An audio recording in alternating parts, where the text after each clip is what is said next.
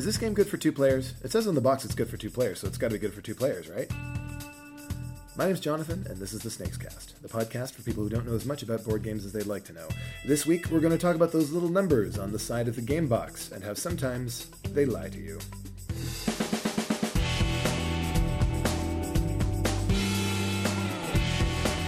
Welcome back to the Snakes Cast. Joining me this week, Mr. Steve Tassie. Hola. And Mr. Scott Emerson Moyle. Good afternoon. So, gentlemen, have you ever been lied to by a game box? Hells yes. Yeah, 2-player Bonanza.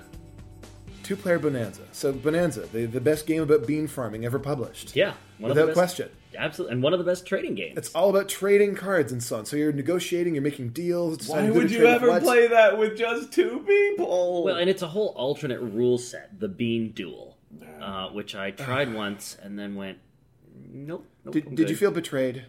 I felt a little hurt. I felt a little lied to. It's deeply sad. Steve, have you experienced this tragic event? This is why we have blue stickers. Right.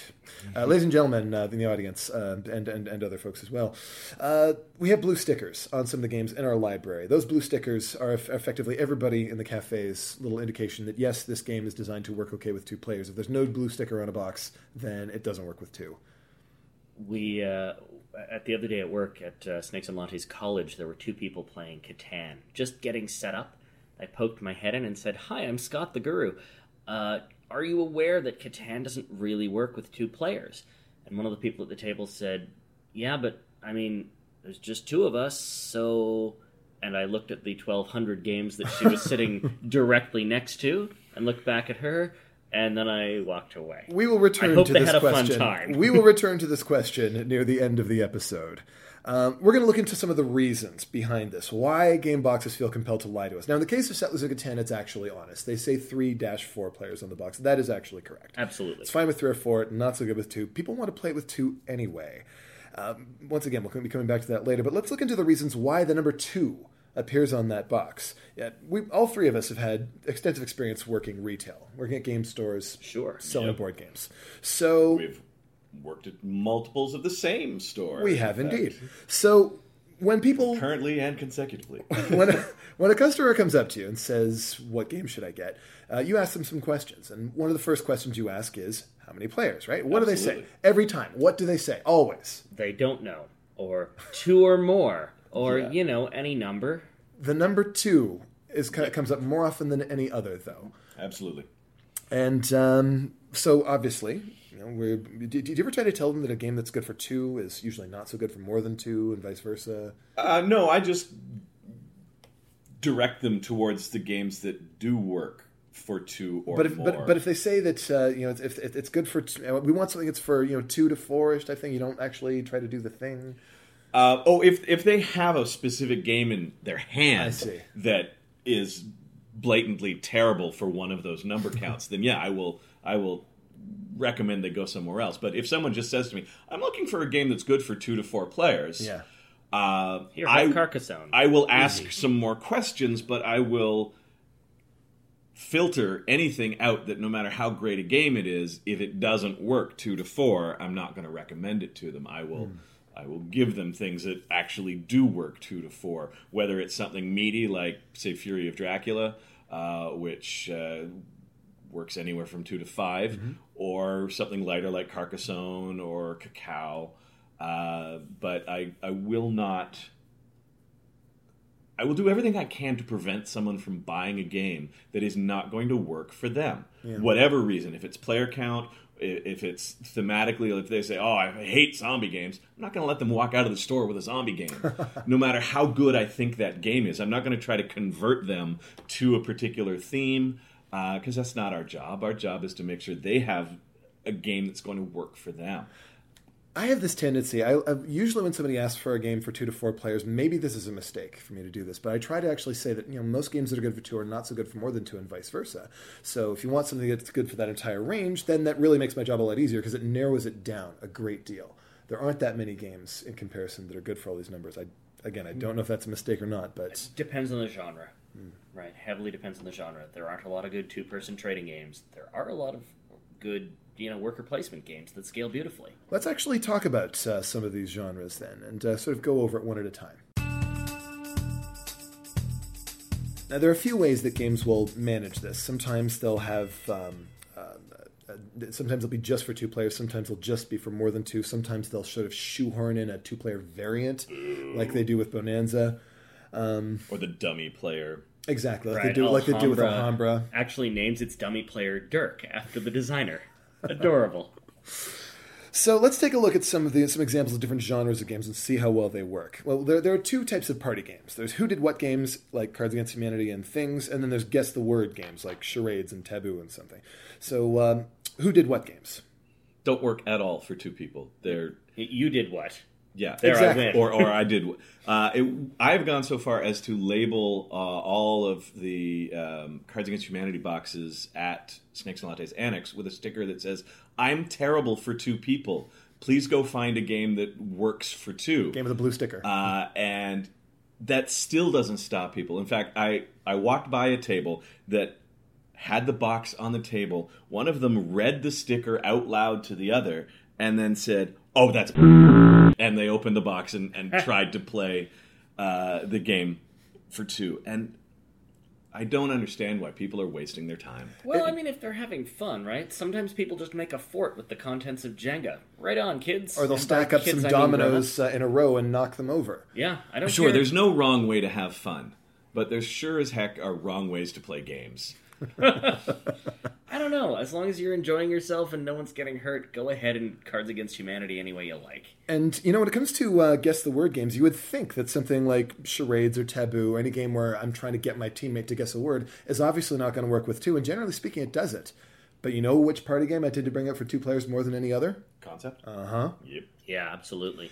The interesting thing about those games is to play them as a game with winners and losers doesn't work for 2 people at all. But to play them as an experience... Yeah, as an activity. Sure, great. the activity still works. Yeah, Taboo... Maybe not Taboo because there's supposed to be a judge over your shoulder making somebody sure watching you don't say one of the bad You words. can self-police But that. yeah, you can self-police it, and most people do. They'll say a word, "Oh crap, that's on the card." But yeah, as an activity, a lot of those guessing games work just fine. But they're not at that point games. All right, so let's move on to more hardcore game type stuff here. You mentioned worker placement games a moment ago, stuff like Lords of Waterdeep and Agricola. These games scale really, really well with different players. Alien Frontiers plays great with 2 and great with 4. Usually they do this by making the board larger or smaller. Yeah. Same trick they do with Ticket to Ride, using the double roots. Although I suppose it's effectively the same as making the board larger or smaller, but Waterdeep changes the number of workers you have, which is just coming at the same problem from a different direction. Yep.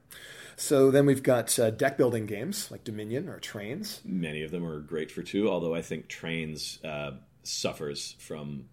Because the board has a little bit too much space in it. Yeah, it and specifically certain mechanics don't really work Like with 2 blocking players. people off. Yeah, like once you've gone into a city that another person is in, basically all you've done is nullify that city as far as its value. And to me, that's not good. There are expansion sets for Trains that sort of address this a little bit, but out of the box, just the base game, yeah, it definitely does have problems that other deck building games don't have. So then we've got dudes on a map game, stuff like Risk or Kemet or Cyclades. When the map scales, it's usually great. And when the map doesn't scale... Then you're playing 2-player Risk until the end of time. Yeah. Actually, I think it's not so much about the size of the map as it is the way you win. And something like Risk, where you have to take over a certain amount of territory to win, it's a problem. And something like Nexus Ops, where you have to score a certain number of points to win, it's actually just fine. Yeah, similarly, Small World, it does both, right? It's a point-driven, you've got to have more points than anyone else in a timeline, but it also scales the board. And the number of turns. And then there are the rare cases like War of the Ring, where the game is designed for 2, and the box lies and tell you that it could be for 2 to 4. And it's not for 2 to 4, it's for 2 players only. Yeah, the who are they 4-player adaptation is very weird. Not a lot of fun. It's strange. It seems like there wouldn't be a lot of money in that, but I guess in that case, it's not that they're not marketing it towards casual sorts who want games for 2. They're marketing it towards the hardcores who want games for 3 or 4. The guy who designed Black Fleet, a terrific pirate game. 3 or 4 players, though. 3 or 4 players only. He got on Board Game Geek where people were saying, how do we do this 2 players? Does anybody have a good hack for it? He jumped on and said the manufacturer or the publisher really wanted me to do a 2-player variant. There was a lot of pressure, and I held my ground, and we published the thing I wanted to make. But he actually came out and said that there was pressure to do it because marketing. Yep. They just want to be able to sell it to more humans. Have to be able to put that number 2 on the box. Exactly. He did then chime in with, not that you should play it with 2, but if you were going to, here's how I would do it. And I've played his 2-player variant, and that's actually terrific. You get 2 fleets. Okay, fair enough. And it's your smallest fleet that... You're just playing doubles with yourself. Sure. Move either pirate and either merchant on your turn. Seems fine. Yeah. What about cooperative games? Obviously, Pandemic is going to be just as good with 2 as any other. But something like Hanabi with the hidden information, does that work as well with 2 as it does with a larger group? I think it plays better with more people, but it doesn't play badly with 2. It has very different considerations. It's like, on my turn, I tell you a thing, and then you act based on that, and then it's my turn again, so I probably tell you another thing, and you act on that, and pretty soon, I know nothing, and you're the only one who's able to act. It's easy to fall in that hole, yeah. What's, I think, better, a smarter way to play it, 2-player, is I tell you something on your turn, you tell me something on my turn, then you act on what I told you, then I act on what you told me. Rather than, I mean, the natural inclination when playing Hanabi is, oh, you told me something, therefore I should act on it immediately. Right. Whereas if you're just playing 2, there really has to be more give so and take. So it calls for an adjustment in strategy rather than an adjustment in rules. Mm-hmm. Yeah. Then there are other co-op games like Witness that simply won't work with any number other than 4. It's just 4, yeah. What about one against many games? Games like Last Night on Earth, Fury of Dracula, Tragedy Looper. Yeah, I think one against many's, some will work. I'm not sure about Tragedy Looper, but a big part of that is the way that communication works between the many, and losing that is a bit of a shame. The other 2 you mentioned, I really enjoy playing 2-player. Having a team of all the vampire hunters or a team of all the zombie survivors. That's very satisfying. And that works with Lighters from Whitechapel. It works for Scotland Yard. The one thing about Fury of Dracula when playing with just 2 people, and I imagine similar games, when you're playing with multiple people, the hunters have to talk to each other and Dracula gets to listen. Right. In a 2-player version, I think it's more challenging for Dracula because the player doesn't need to have a conversation outside of their own head to convince Van Helsing to do what Mina wants. Although they do have to have more to keep track of, so I suppose there's more likelihood of human errors. Yeah, sure, but from a strategy standpoint, and from an experience standpoint, the idea of having Dracula's spies be everywhere, listening to what we say. Mm-hmm.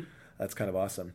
All right, negotiation games, obviously games like On the Boss or Monopoly. Yeah, no. I don't know why anyone would play such games 2-player, and yet we see countless 2-player games of Monopoly at the cafe. I think that's just familiarity. Yeah, oh yeah, absolutely it is, and I mean that's why people play Monopoly at all, regardless of the player count. Sure. Is people there are people out there who don't know enough about games to risk going beyond what they know. Yeah, they're afraid of making mistakes. Yeah. So then we have dexterity games like Jenga. Perfect for 2. There's no problem whatsoever. Animal upon animal. It's either I lose or you lose. Is there a dexterity game that doesn't work with 2? I don't think there is. Cannot conceive of one. The genre seems to be really, really well suited to small groups, especially 2 players. Abstract games are the same way. Via Paletti's not as good with just 2 people. I agree. Via Paletti is definitely more fun with 4. Yeah. I mean, 3 is a weird player count because there's that neutral color. But 3 is a weird count for a lot of games. Yeah. 4 is the perfect number for Via Paletti. But most dexterity games, I would absolutely say do it with 2. Open season, yeah. Now, obviously, board games are a difficult business with narrow margins. Manufacturers have to make money every which way they can. They, in some cases, may fib a little bit, which is deeply unfortunate. I mean, putting a number 2 on the box for 7 Wonders, oh, guys, what are you thinking? But the fact is that there's a ton of pressure on them to put that 2 on the box. There's even a very prominent board game reviewer, a lovely fellow named Richard Ham, who plays almost exclusively 2-player games. And if you want him to be able to play and review your game, you kind of have to include a 2-player variant. He doesn't have a big regular game group, so he can't usually review games for more than 2. So here's the question. When Richard Ham is doing that, is it better to have no Richard Ham review of your game, or to have a review of your game by him that says, I don't know what they were thinking, this is bad? I'd rather have no review. Yeah. That actually sounds like a better plan. What surprises me the most is when a game company puts 3 to blank on the box when it's just fine for 2. Concept, Yep. good example. Banana Macho. Scotland There's Yard. no reason you can't play Banana Macho Banana Macho's with just awesome 2 with people. 2. Yep. Yeah. There's no waiting around. There's no downtime in a 2-player game of Banana Macho. So yeah, that's the weirdest. I get why they lie about it being good for 2, and I get why they really try to do anything they can to make it acceptable for 2 so that they can put that number on there. But why not put a 2 if when it actually works? does work for it? I don't get Well, so okay, let's see if we can provide some consumer advisory here. Apart from becoming a big expert on games and knowing all this stuff that us bigwigs know about, how can people? What resources can people use to find out whether or not it actually is a good idea to play this game with a certain number of players? If they're not afraid of horrible graphic design, BoardGameGeek.com is a great source for information. They have a segment on every single game entry that is best with blank number. There'll be recommendations for how many players there'll be, and it's absolutely at its best with this number. Yeah, and it's so right that's there listed with super playtime useful. and works with and best with. Another resource is to trust the people at their local gaming store. Where I know a lot of people buy online these days, and yes, it's often cheaper, but you're not getting the expertise. Now, I'm not saying go to Toys R Us and expect that you're going to get customer service with They have too many exacting products knowledge. to worry about. But go to your nearest small game retailer, whether it's Snakes and Lattes or another board game cafe or just a hobby store, a comic book store that sells games. Those people will know the games. You don't work in a store like that without being a gamer. Trust your experts. Mm-hmm.